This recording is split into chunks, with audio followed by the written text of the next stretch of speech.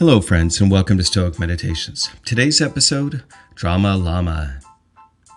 I don't agree with those who plunge headlong into the middle of the flood, and who, accepting a turbulent life, struggle daily in great spirit with difficult circumstances. The wise person will endure that, but won't choose it, choosing instead to be at peace rather than at war. Seneca. Now, the Stoics teach us over and over again that while we cannot control the circumstances of our lives, and the life is going to throw things our way that are very difficult, we are in control of how we respond to it, and we can choose how we want to respond to things. And when doing so, we need to take in mind that if we choose rash and reactionary responses, then we're often going to create a lot of unnecessary drama in our lives. Now, while some people may thrive on this kind of drama, doing so expends a lot of energy on things that could have been dealt with in a much more calm manner. In other words, don't be a drama llama or a drama queen. When we handle things with a clear head and in a calm way, you save so much time. And this is time that you could spend on doing much more creative things. You could spend that time on focusing on a business. You could focus on some creative endeavor like writing music or creating art. You could focus on spending time with those who are important to you, like your partner or your family. But if you're spending time cleaning up emotional drama and situations that got out of hand that could have been dealt with in a calm, easy way, then I would urge you to take a step back and look at these situations in your life and see how you might have handled them much more calmly and much more effectively. Now, some people think that this kind of life is boring.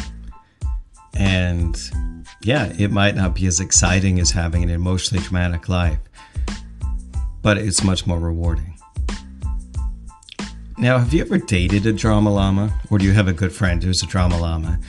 The kind of person that reads things into innocent situations, that stirs up trouble just for almost no reason.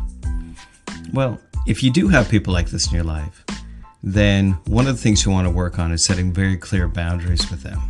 That when they start acting in this kind of way and they start blowing things up, that you let them know that this behavior is not really something that you want to be a part of, and you can excuse yourself from the situation.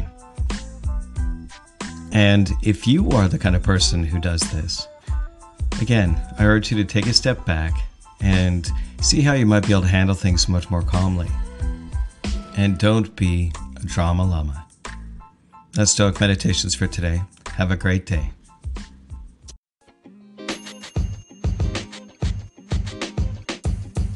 The podcast you just heard was recorded with Anchor. If you want to make your own, download the Android or iOS app completely free from anchor.fm/podcast. That's anchor.fm/podcast. Hello, friends. Thanks for listening to the podcast. If you like what you hear, head on over to patreon.com/stoiccoffee and help support this podcast by becoming a patron.